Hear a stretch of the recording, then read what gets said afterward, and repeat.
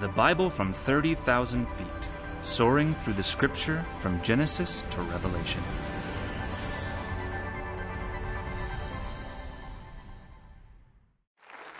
Well, a very warm welcome to each and every one of you here this evening. My name is Neil Ortiz. I serve as one of a number of assistant pastors here on Pastor Skip's staff. Your lead pilot, Pastor Skip Heitzig, is not here tonight. So, I know for some of you that's a disappointment. It's actually a disappointment for me. I love hearing the man. In fact, for those of us that fill in for him at times, we can only imagine that for you all, it feels as if you bought a ticket and went to Gillette Stadium to go see Tom Brady, the GOAT, play, and in his place, you get the third stringer. But we, and I certainly do, consider our pastor and teacher, Skip Heitzig, the GOAT, or we might even at least say the Goot, the greatest of our time when it comes to teaching the Scripture. Pastor Skip is probably getting ready to go to the airport and board a plane in Saudi Arabia as he and a delegation from here in the United States for the second time has had the opportunity to meet with the Crown Prince of Saudi Arabia. And I like telling Pastor Skip how proud we are of him, because Scripture tells us that when a man is faithful in his work, he shall not go unknown, but that he'll actually speak to kings and to princes. And so our senior pastor is that kind of man. We're really grateful for him.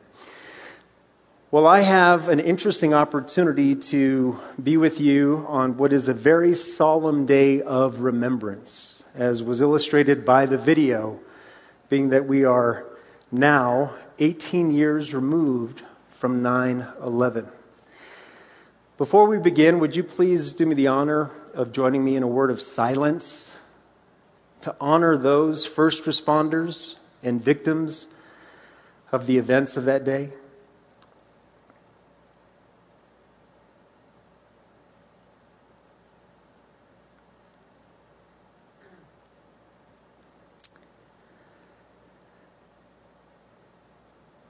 Thank you. So I ask that as we spend the evening tonight in God's Word, that we turn to 2 Corinthians chapter 10, where we're going to look at verses 3 through 6. And as you find your place in 2 Corinthians 10, I also ask that you put a marker at Ephesians chapter 6, because later on we're going to spend some time looking at that chapter as well.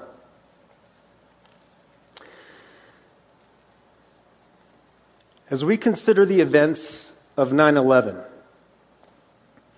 I'm going to ask that we consider that false ideologies, lies, are what spawned the attacks of September 11th, 2001. Authors Daniel Benjamin and Stephen Simon, in their book titled The Age of Sacred Terror, argue that 9/11 terrorist attacks are purely religious. They write that these attacks are seen as a sacrament intended to restore to the universe a moral order that had been corrupted by the enemies of Islam. It is neither political or strategic, but rather an act of redemption meant to humiliate and slaughter those who defied the hegemony of God. That word hegemony refers to what they were saying the Muslims see as the preeminence of God's leadership, his hegemony. But for those who know the truth of Scripture, they know that the ideology of the terrorists just described by authors Benjamin and Simon is false. This ideology is based on lies. Consider further that false ideologies, not terrorism or even the terrorists themselves, are the real adversaries that we face. not only physically, but even spiritually. You see, in the video we just watched, Pastor Skip mentioned that God loves even the terrorist. And we need to take a big step back and consider that the people who are acting upon false ideologies are so often themselves simply captors of those lies. I want us to look at it this way. If the ideology can be changed to the truth, then the threat is neutralized. We see Saul of Tarsus becoming Paul the Apostle because of his belief in what was to him a new ideology of life in Christ. As a glaring example from history and from our Bibles, that if the ideology can be changed to the truth, the threat is neutralized. In fact, Paul wrote about this in his first letter to Timothy in chapter 1, verse 13, where he says, "Although I was formerly a blasphemer, a persecutor." In fact, we might even replace that word persecutor with the word terrorist. Because those of you that know your Bible know that Saul of Tarsus was a terrorist to the first century church. So he says yet again, though I was formerly a blasphemer, a persecutor, a terrorist, and an insolent man, but I obtained mercy because I did it ignorantly in unbelief. Friend, there are two camps in this world. The camp of God's truth and the camp of everything else that differs from God's truth. And the way God illustrates this in Scripture is found in Romans chapter 3, the middle part of verse 4, where we read, "Let God be true and every man a liar." That is, every man or woman, when what they espouse differs from the truth of God, they are to be declared as telling a lie. So where do all these false ideologies come from? Where does everything false originate? Now, Jesus gives us the exact origin of falsehood and lies in a discourse that's recorded in John chapter 8 that he had with some of the preeminent religious leaders of his day. We find in John chapter 8 that Jesus is addressing the Pharisees who themselves were captive by lies, but who also were propagating those lies. And to the Pharisees, Jesus says these words, beginning in verse 44, "You are of your father, the devil. And the desires of your father you want to do. He, the devil, was a murderer from the beginning and does not stand in the truth because there is no truth in him. When he, the devil, speaks a lie, he speaks from his own resources, for he," and here's the answer, "is a liar and the father of it." And Jesus continues telling the Pharisees, "But because I tell the truth, you do not believe me." He asks them, "Which of you convicts me of sin, of wrongdoing?" And he concludes by saying, "And if I tell the truth, why do you not believe me?" Then he answers the question, asking it almost rhetorically as he's dialoguing with them, saying, "He who is of God hears God's words. Therefore, you do not hear because you are not of God." What he's telling the Pharisees is that they remain prisoners of their own deception, prisoners of sin, blind to their own condition of unbelief, unable to apprehend the truth. Now, when Satan attacks humanity, his primary weapon of choice is falsehoods and lies. This is demonstrated and recorded for us all the way back, the beginning of recorded human history, where in Genesis chapter 3, verse 1, we read these words. Now the serpent, referring to Satan, was more cunning than any beast of the field which the Lord God had made. And this serpent says to the woman, has God indeed said? He's bringing seeds of doubt into her mind as to what she can actually believe about what God had already declared to her in the form of instruction and avoiding the fruit of a certain tree. Has God indeed said? Fast forward a couple of thousand years, where we find Satan himself tempting Jesus in the wilderness after Jesus had fasted 40 days and 40 nights. And how does he tempt Jesus?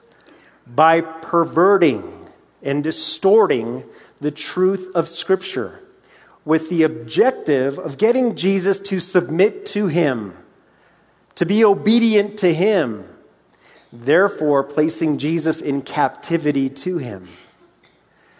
Why? Because Satan knows that as the mind of man goes, so goes the heart, and as the heart goes, so goes the body, into sin and into death. This is illustrated in Scripture, where in Proverbs chapter 23, the first part of verse 7, we read, for as a man thinks in his heart, who can finish it? So is he. Or, as Forrest Gump said, stupid is as stupid does. But beautifully, the converse is true. As righteous is, righteous does. So here's how it works.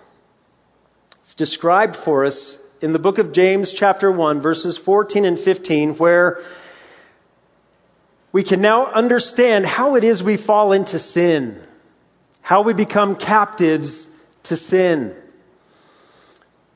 James writes that each one of us is tempted when he is drawn away by his own desires and enticed. You see, at some point, crossing the path of a man or a woman, older or younger, there's something alluring. And if that thing is not godly or of God, and our response is to want it, think of Eve with the fruit, then we have the beginning of the problem. And the verse goes on to explain, then, when desire is conceived, it gives birth to sin.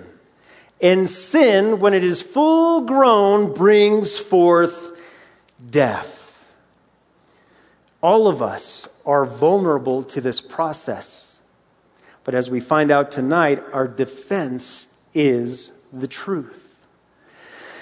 Now, broadly, Satan is still to this day assailing the people and purposes of God with lies and false ideologies.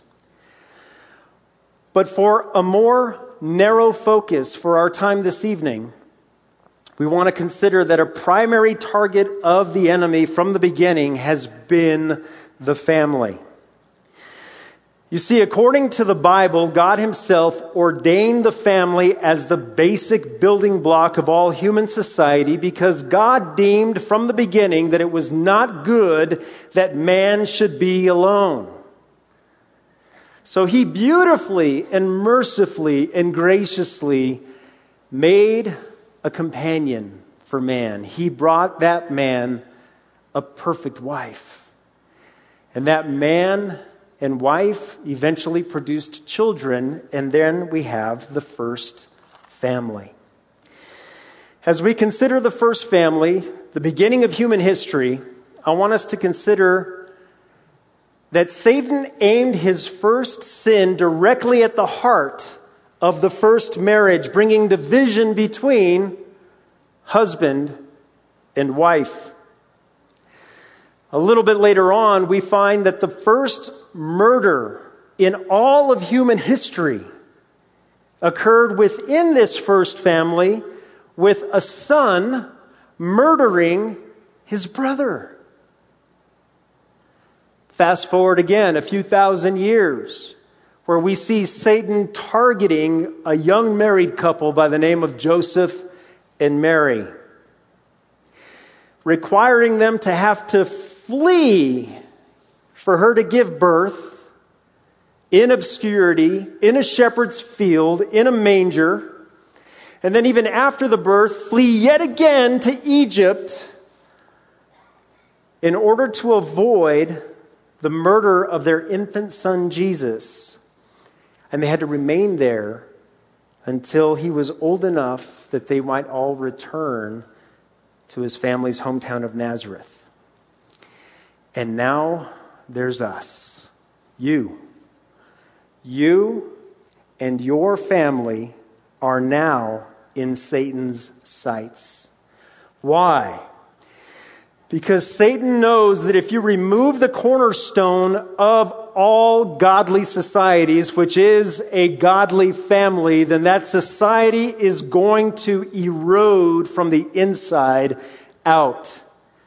The sooner he can get to the source, the more successful he will be at averting God's kingdom. This is because he knows the truth that's illustrated by an unknown source who said, if your Christianity doesn't work at home, then it doesn't work at all.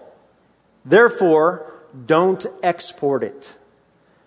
If he can neutralize, that is, the enemy, if the enemy can neutralize the effectiveness of a Christian within their very home, the chances of them being effective to advance God's kingdom outside of the home are much greater. In fact, the enemy can have great success by bringing ungodliness, lies, falsehood, deception into a home, because then that family themselves are not advancing the kingdom of God. It was Pope John Paul II who in 1986, addressing a crowd in Perth, Australia, who said these very profound words. As the family goes, so goes the nation, and so goes the whole world in which we live. So tonight, we set our sights on securing the family's cockpit, the home, in a message titled, Secure the Cockpit, Piloting Your Family Amid Threats. You see, in all 4 planes used in the 9/11 attacks, the cockpit of each plane was breached, and control of the planes was relinquished. And we all know what disaster ensued. So I want us to look at it this way. The controls of the cockpit instruments on that fateful day were taken over. They were altered. They were corrupted with malevolent data. That is, evil intent, resulting in death and destruction. Now, any plane without appropriate and right data or facts, information, will fly off course. And the same exact thing happens when a Christian home is hijacked by the enemy with lies and deceit. The truth is corrupted, resulting in a loss of godly control of the family, and the family jets off course, losing their way, heading toward destruction. And at this point, some of us might say, goodness, that sounds pretty intense. I don't remember signing up for that when I responded to an altar call. I just wanted to be forgiven of my sins. Is that asking too much? You might be wondering, how did we get into this mess? How do we find ourselves in the middle of this celestial conflict? Answer: all of us were born into it. You see, all of us are not just in the war zone. We don't just find ourselves amidst opposing sides exchanging fire. We're not just in the midst of the war zone. We're actually fighters in the war. Even worse, initially, from the start, all of us, self-included, were fighting against God Himself. Why? Because all of us were born with a sinful nature that we inherited from Adam. As most of us have been learning from our weekend series, Heart and Soul, through the book of Romans, we've learned these truths, the first of which is found in chapter 5, verse 12, which says, "Sin entered the world through one man, Adam, and death through sin. And in this way, death came to all people."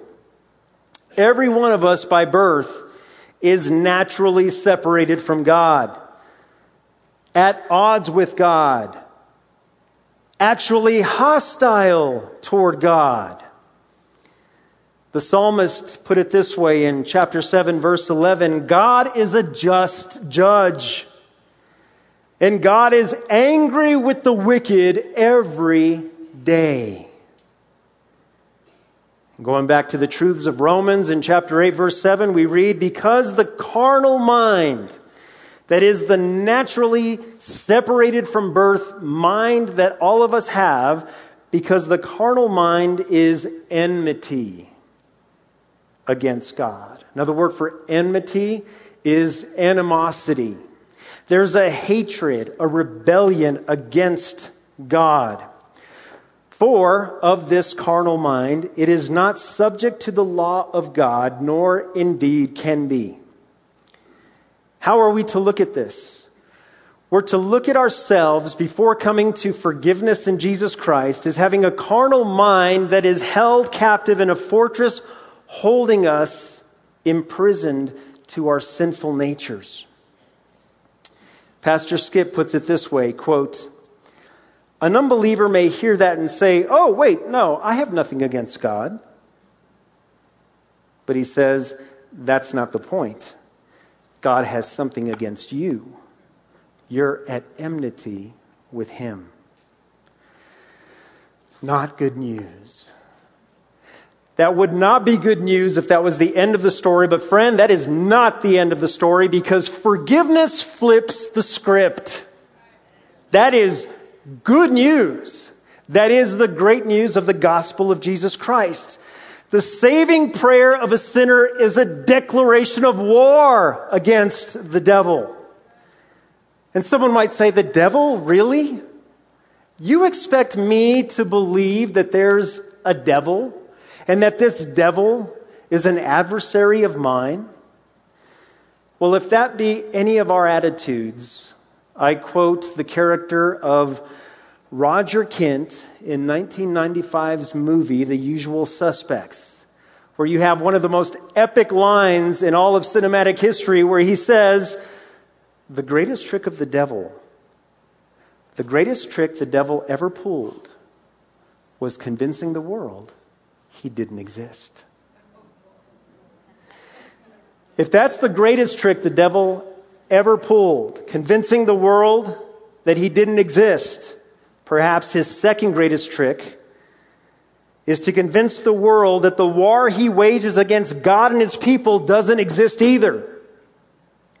If any of us are under the delusion that we're not in the midst of an eternal war between good and evil, God and Satan, friend, that may just very well be a revelation of the sorry state of an apathetic heart. And as long as we be victims of an apathetic, ignorant heart, we're going to lose these battles. Friend, as soon as we're redeemed in Christ, we become at war with the devil. You see, you've defected. You now have a new enemy, and he's not happy. The great C.S. Lewis put it this way: the enemy will not see you vanish into God's company without an effort to reclaim you. Therefore, man, the war is on. You have to be aware that Satan's got your number, Christian. You're on his radar. You're in his sights. And of this pervasive, chronic combat condition that we as Christians are in, Paul David Tripp says this: spiritual warfare makes us think of demon possession, or perhaps horrific demonstrations of satanic control and dramatic exorcisms. But Scripture presents spiritual warfare not as the violent, bizarre end of the Christian life, but rather as simply what the Christian life is every day. You see, in this war, for all of us who call Jesus our Lord and Savior, there is no leave. There are no deferments. There is never a ceasefire on this side of heaven. Canadian author L.E. Maxwell described it this way. He says, our tent while on this earth is pitched not in paradise, but on a field of battle. And the great A.W. Tozer rightly described this world for the Christian as a battleground, not a playground. This truth is illustrated to us in the command found in 1 Peter chapter 5, verse 8, where Peter declares, be sober, Christian. Be vigilant, because your adversary, the devil, walks about like a roaring lion, seeking whom he may devour. Devour. I guarantee you that if at some point a lion started to parade itself through this sanctuary, all eyes would be on that lion. Assuming all the doors were locked, we're just thinking, I need to avoid that. That's how we need to walk through this earth. Not paranoid, but vigilant, circumspectly, as eyes all around on all four sides, aware that we have an enemy who has us in his sights. But again, friend, as believers, we benefit from great news. And part of this great news is that as soon as we defected to Christ's lordship by his forgiveness, we've then received all the resources of God available to defend us against threats and to win battles on this side of heaven. Christian, never forget that you've defected to the winning side. Personally, we just have to hold the lead of Christ in our lives until the end. You're not fighting for victory, Christian, you're fighting from victory. Never forget that. And perhaps after the longest sermon introduction in recorded human history, we now finally get to our passage. Turn to 2 Corinthians chapter 10, verses 3 through 6. You thought I charted way off course, didn't you? This guy went all the way to Canada just to get to Dallas from Albuquerque.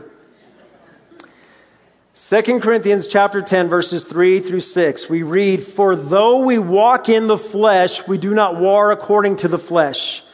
For the weapons of our warfare are not carnal, but mighty in God for the pulling down of strongholds, casting down arguments and every high thing that exalts itself against the knowledge of God, bringing every thought into captivity to the obedience of Christ and being ready to punish all disobedience when your obedience is fulfilled. Friends, that verse pumps me up.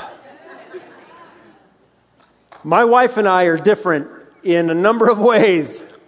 And when I'm watching a good football game or a good MMA match, and I see two people or opposing teams who willfully got on that field or in that ring, nobody forced them, and they go at it to compete, and there's some great competition that we're able to watch. I love demonstrations of power and of grace and of victory. This is one such declaration spiritually.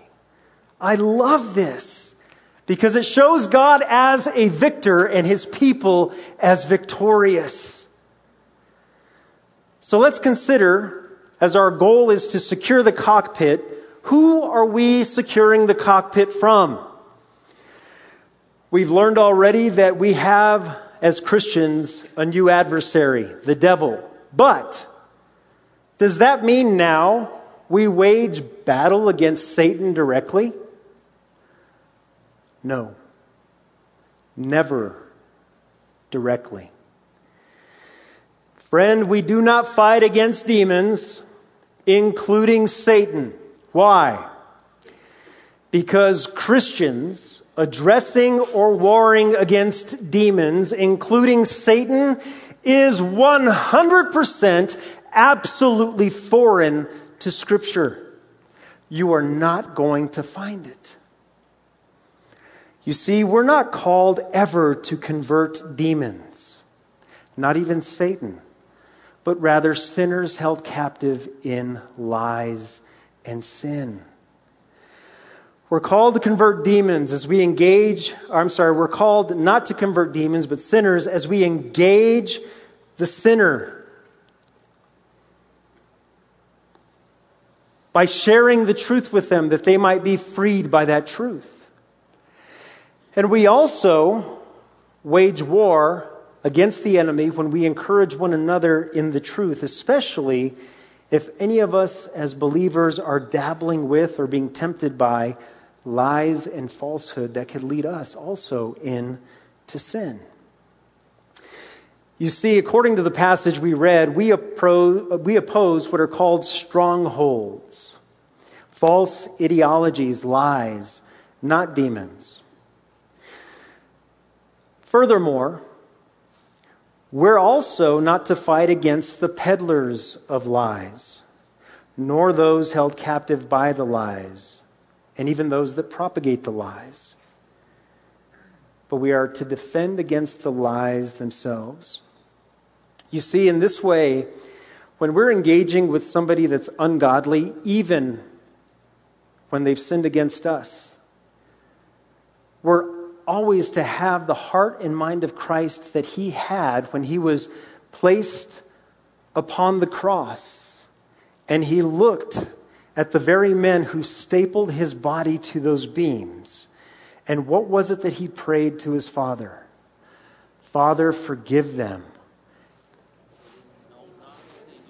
They don't know fully what they just did. Remember what Paul said. He obtained mercy because he originally did it in ignorant unbelief. We have to have compassion upon people who are held captive by lies and falsehood, remaining captive by their sin. Now, God dealt with me on this very personally recently. You see, as a Christian, but also as a pastor on this staff, and for those of you who don't know, we have 16 pastors on staff, all of which are full-time. In fact, the ministry quite often is way over 40 hours a week. What that means is we have a lot of opportunity to serve the Lord. You know what that also means? Just like a professional athlete, we also have opportunities to fumble sometimes. And God dealt with me on this very personally, just even as I was preparing for this evening. You see, it was not long ago, just a few days, that I engaged in an exchange with an unbelieving man here on the church campus. In fact, it was literally right in front of me, right here. And I failed to remember that he's held captive by lies and falsehood. And I took it personally. And I was aggressive with him in a way. We didn't get physical, and I didn't use profanity, but I know in my spirit, I should have handled it better. Friend, in this way, it's never personal, even when it feels personal. If that man is here, he knows who he is. Publicly, I extend an apology, and I do ask.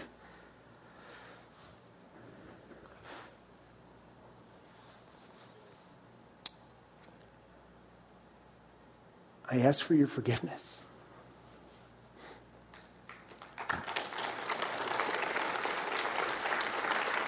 Why is this so important? Because though it's war and though it's combat, we fight against not a who, but rather a what. We're up against strongholds, the passage reads, arguments, high things or thoughts. You see, to the recipient of this letter to the Corinthians, they would understand this imagery very vividly because Corinth, like all major Greek cities, had what was called an acropolis. Acropolis comes from two words, acro meaning high or elevated, and polis meaning city. Within each city there was an acropolis, this higher, elevated, fortified city, where if the city was attacked, the residents could rush to the Acropolis in order to be safe. We might even say in modern day, it's like a panic room in a home, where the one who designed the panic room does so to make it invulnerable to attack or intrusion. And so these strongholds are ideological fortresses built of lies and falsehoods that Satan has people captive in. But when we declare the truth, we experience some of the other language of the passage in 2 Corinthians. Pulling down, casting down. Every high thing is laid down. Everything that exalts itself against the knowledge of God is now brought low and humbled. That word strongholds is the Greek word okumura, and it means ideologies, further defined as a body of doctrine or myth or belief that guides an individual or a social movement or an institution or a class or a large group of people, whatever it might be. And the implication of these specific strongholds is that they differ from the truth. They're lies. These are falsehoods attempting to usurp, to overcome, to take over the place that the God of truth exclusively occupies over all of his creation. This word was also used in ancient extra-biblical Greek to refer to a prison. Think of a group of people holed up in this fortress all the way throughout their entire life. It's as if they're a prisoner in this fortress. And furthermore, this word was also used at times to refer to a tomb because so many people had to live their entire life all the way unto death remaining in such fortresses. Of this effect, John MacArthur says, quote, "Doomed souls are inside their fortresses of ideas, which become their prisons and eventually their tombs. Unless, that is, they are delivered from them by belief in the truth." So these strongholds of false ideologies and of lies are what we have to secure our family cockpit, our home, from. But how do we do that? Well, the most secure passenger planes have reinforced and bulletproof cockpit doors. And friend, our bulletproof defense is the truth of Scripture. You see, the truth is what produces salvation, freedom, as well as sanctification, holiness, Christ-likeness for both individuals and for people groups. You see, we fight for the truth to reign in the hearts and minds of our family. Our opportunity is to influence our families so that they think more like how God thinks. In fact, you might look at it this way: our highest privilege in our family is the opportunity to influence them to become captivated by God according to His Word. When I was growing up, my dad would impart as much wisdom as he could to me. And my dad to this day, and he's sitting right over there. Why don't you raise your hand, Dad?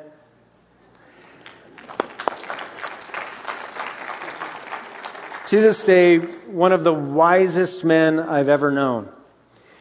And one of the things he would tell me is, as he was giving me instruction, he would say, you do understand that I'm aware that when you walk out that front door and go do whatever you do, wherever you do it, I can't be with you. But there's certain truths I want you to know so that as you're wherever you are, you're going to behave. You're going to remain safe. I'm grateful for that influence that he had. And friend, it gets better in Christ. Because when we can impart the God of truth, they not only go with the truth, but they go with the God of truth. The God of truth is with them to be their protector. You said Jesus described it to us in John chapter 8, verses 31 and 32 this way. If you abide in my word, Jesus says, you are my disciples indeed, and you shall know the truth. And most of you know the remainder of this verse. And the truth shall make you free. Freedom, liberated from this fortress. What does that mean for us? Christian, leader, you will only pilot your families as well as you yourself are piloted by Christ according to His truth. All the instrumentation and equipment in a plane's cockpit are of no positive benefit unless they are filled with exact and current data. And for us as Christians, that is found in God's precious and perfect Word. I want us to now turn to Ephesians chapter 6, where we're going to consider some elements of this chapter in order to give us further instruction on how to employ God's Word to secure our homes and our families. In Ephesians chapter 6, we pick up in verse 10, where Paul says, finally, my brethren, be strong in the Lord and in the power of His might. Put on the whole armor of God that you may be able to stand against the wiles of the devil. That word wiles is not a word we commonly use. However, most of us, if not all of us, are familiar with Wile E. Coyote, right? And what was Wile E. Coyote's forte? Cunning deceptiveness, trying to get that roadrunner to fall into his traps, right? And he would often employ trickery to do so. The enemy employs deceitful cunningness, trickery, to try to get us to be lured into sin. And we've got to be very humbly aware that he's been at this for a long time. So I've got to think about 6,000 years or so into this, after studying humans for all these years, combined with all the temptations that exist in our modern world, never doubt that He has a plan of attack tailor-made for you.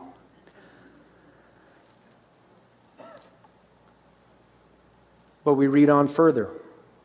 And I hearken back to the words of Jesus in John chapter 8 as He addressed the Pharisees, where we now pick up in verse 12 of Ephesians 6, where we're told by Paul, we do not wrestle against flesh and blood, but against principalities, against powers, against the rulers of the darkness of this age, against spiritual hosts of wickedness in the heavenly places.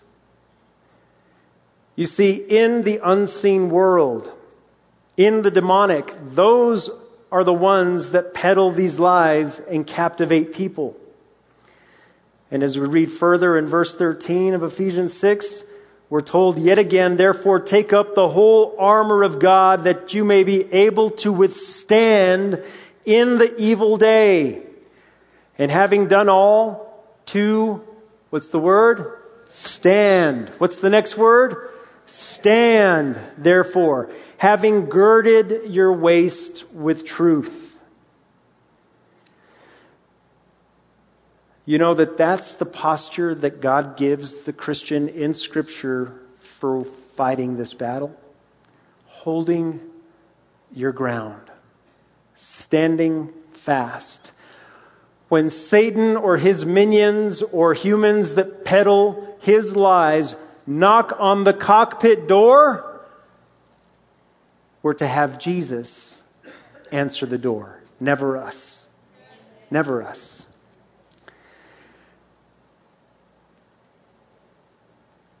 We're told that we're to have our waist girded with truth. You see, one of the beautiful parts of the imagery here is that it's the truth that holds everything else that was mentioned in its place. With the truth, you now have the proper information with which to actually be holy. With the truth, you have the truth of the gospel, not a distortion or a perversion of the gospel. With the truth, you now have the equipment with which to have accurate and effective faith. And with the truth, you put on the helmet of salvation, which is the security of your life in Christ, which holds you steadfast in the midst of adversity. And then we find ourselves going all the way down to verse 17 of Ephesians 6, that second part of the verse where we read that God has given us the sword of the Spirit, which is the Word of God. This is the only part of our armor that's used for killing. And the intent is for it to slay falsehood and lies. Let's go back to 2 Corinthians chapter 10, verses 5 and 6, as we're perhaps now beginning to descend in altitude on this connecting flight. Back to 2 Corinthians chapter 10, picking up in verse 5, we read yet again that by the truth we cast down arguments and every high thing that exalts itself against the knowledge of God, bringing every thought into captivity to the obedience of Christ, and being ready to punish all disobedience when your obedience is fulfilled. Here we have again the richness of very descriptive language provided to us by the Holy Spirit through Paul as he penned this letter to the Corinthians. What I want to draw our attention to is the phrase casting down. What are we casting down? People? No. Arguments. And every high thing. You see, lies or falsehood, they like to exalt themselves against the knowledge of God, almost as if to bow up to the truth of God in an effort to try to humiliate God.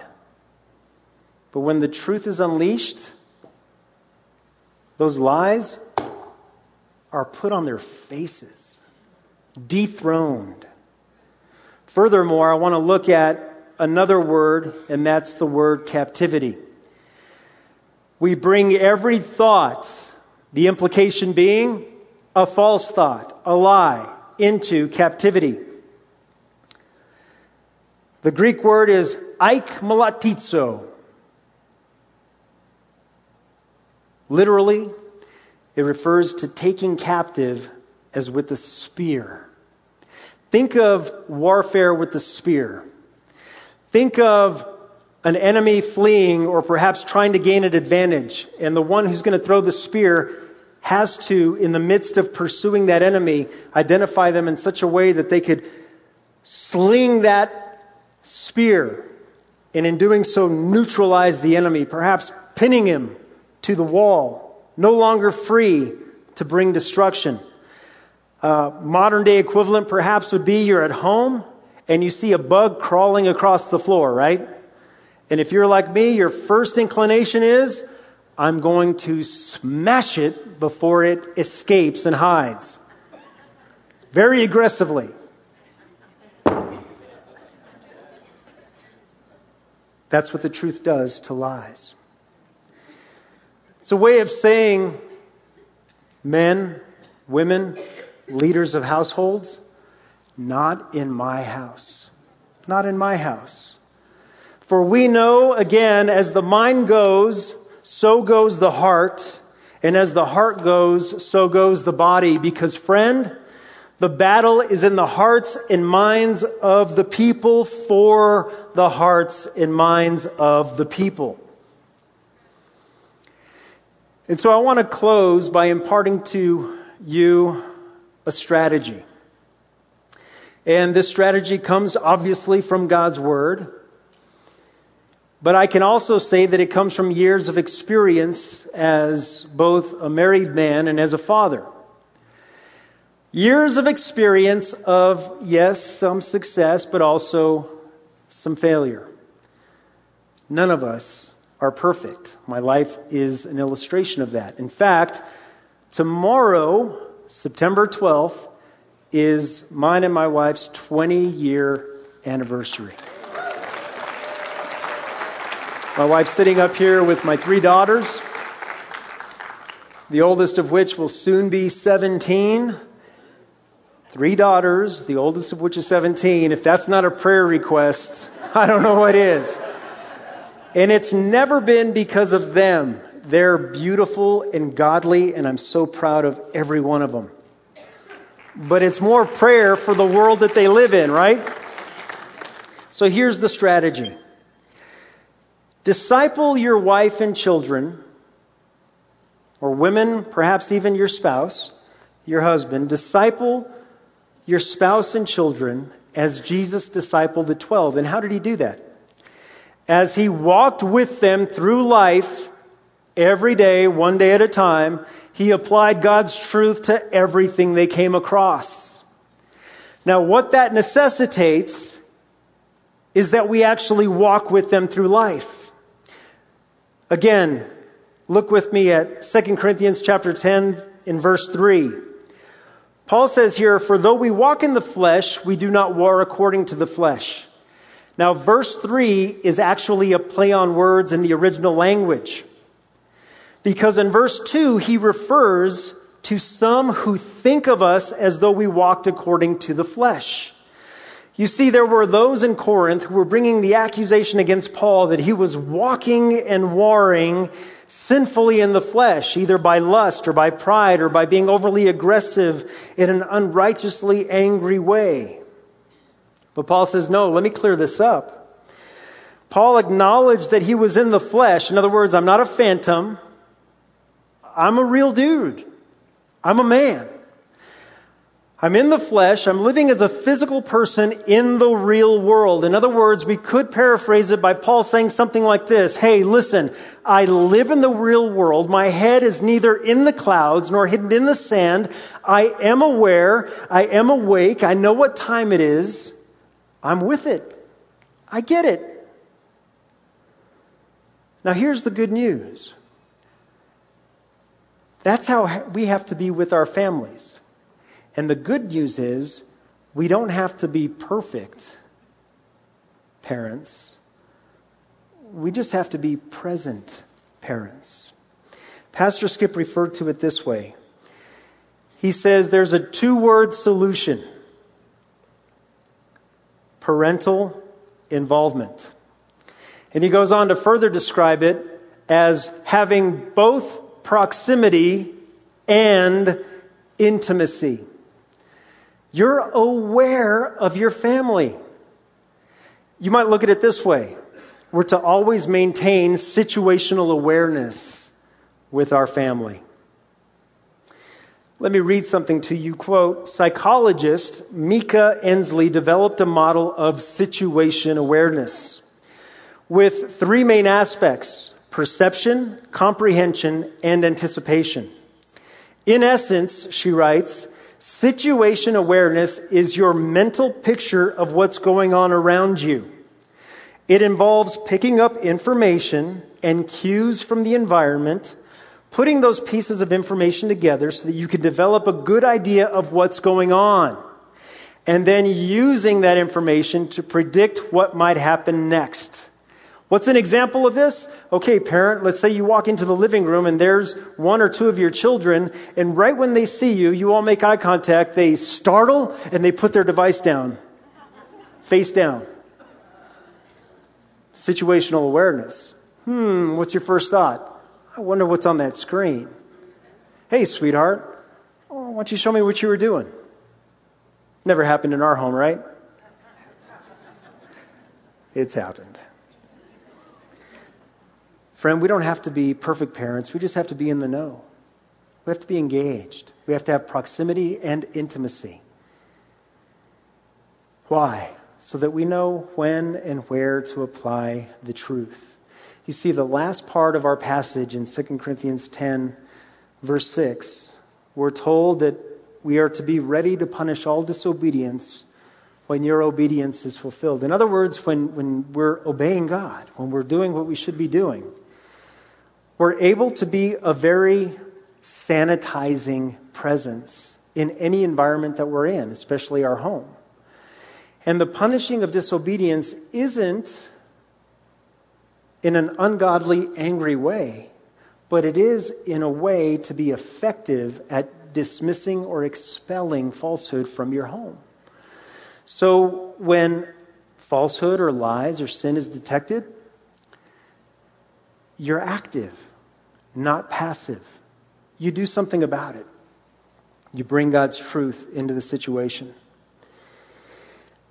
As a husband and a father, my family will tell you, I do this to the best of my ability, and I also take a lot of risks. And sometimes I've crossed the line. Might have overreacted to try to find out what's going on, but only to find that, it was nothing. Okay, good, sorry. I'd rather err sometimes that way than to never succeed at being able to protect my wife and family. So in conclusion, I want us to consider this. Corrupt thinking is a greater threat to us and our families than an unlocked door or an open window in our home. If you can, turn with me to Deuteronomy chapter 6, verses 6 through 9.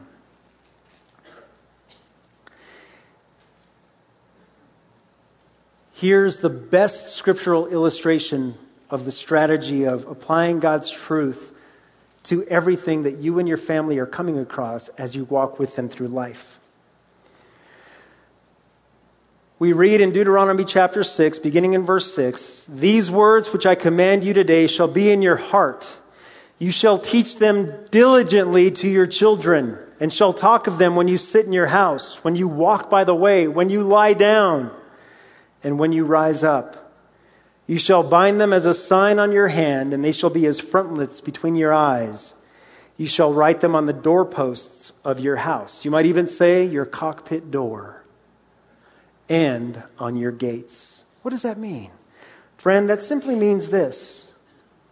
Mom, dad, sibling, Sometimes the children in the home are the most godly influence of a house.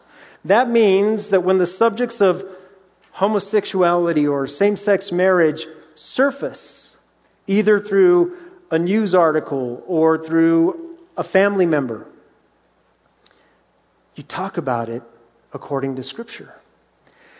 When images of pornography or seductive fashion enter into your family's consciousness, again, perhaps through a website or through someone that you see when you're out and about, you bring God's Word to bear upon considering that subject. When the example of a sinful friend enters in, where this one person that you thought was so godly begins to use profanity and your children are wondering what's going on, you bring God's Word into what might be going on in the heart of their friend. When temptations of alcohol or substance abuse enter a family, you bring God's Word to bear upon that discussion. Or when the distractions of materialism enter a home, you bring God's Word to bear upon a discussion of that subject. Friend, brother, sister in Christ, whether we like it or not, we're in a war, but we have the truth. And the truth is how we secure the cockpit of our life and the lives of our family. Let's pray. Father, we ask that all of us would have a zealous heart for the truth, that we would never make your truth complicated, but that we would allow the purity, the simplicity, and the power of your truth to be that which strengthens us, that which fortifies us, that which is our defense. Lord, together with my brothers and sisters, we ask that you would further intensify, turn the burner of our hearts up when it comes to love for your word. We pray, God, for a renewed reliance upon your word. We thank you so much for it. We praise you, God, in the name of our great provider, our great Redeemer, and our constant rescuer, Jesus Christ. Amen. For more resources, visit calvarynm.church. Thank you for joining us for this teaching from the Bible from 30,000 Feet.